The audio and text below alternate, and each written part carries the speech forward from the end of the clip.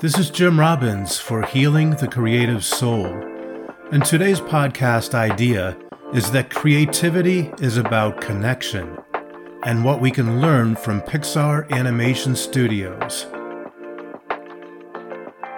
Visitors to Pixar Animation Studios enter the building past a 20-foot-high model of Luxo Jr., the giant desk lamp mascot for Pixar.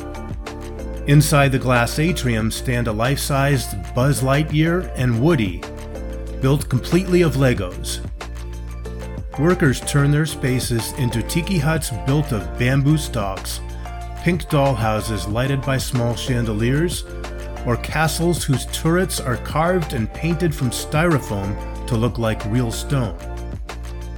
On the Pixar grounds are a swimming pool, a volleyball court, soccer field, and amphitheater. Ed Catmull, co-founder of Pixar, writes in his book Creativity, Inc., that sometimes visitors misunderstand the place, thinking it's fancy for fancy's sake. What they miss is that the unifying idea for this building isn't luxury, but community. Steve Jobs, who designed the space, wanted the building to support our work by enhancing our ability to collaborate. So the building and grounds were designed for connection. Creativity isn't fanciful. It's how we tell our people they matter. Matter enough for us to consciously design experiences of maximum connection to God and to each other. It's how we think smarter, with more empathy about our people and about those we serve.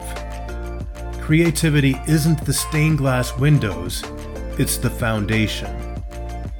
Julian Flaran said that the creative adult is the child that survived. The opposite of creativity is disengagement, the dangerous slumber whereby the whole person goes on autopilot, disconnected from their desires, disconnected from all emotion except for boredom.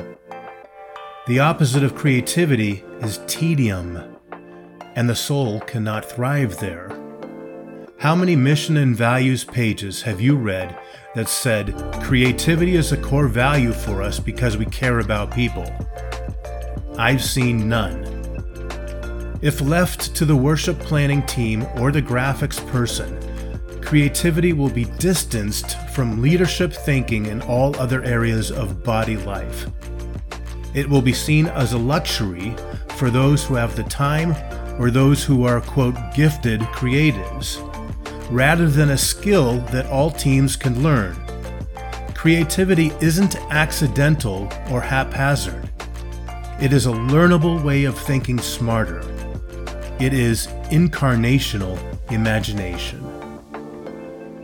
I'm a coach for creatives, and I love helping creatives flourish through healing their sense of belonging, connection, and importance to God, to others, and even to their own soul. You can find my coaching page and set up a free discovery call at jimrobbinsofficial.com.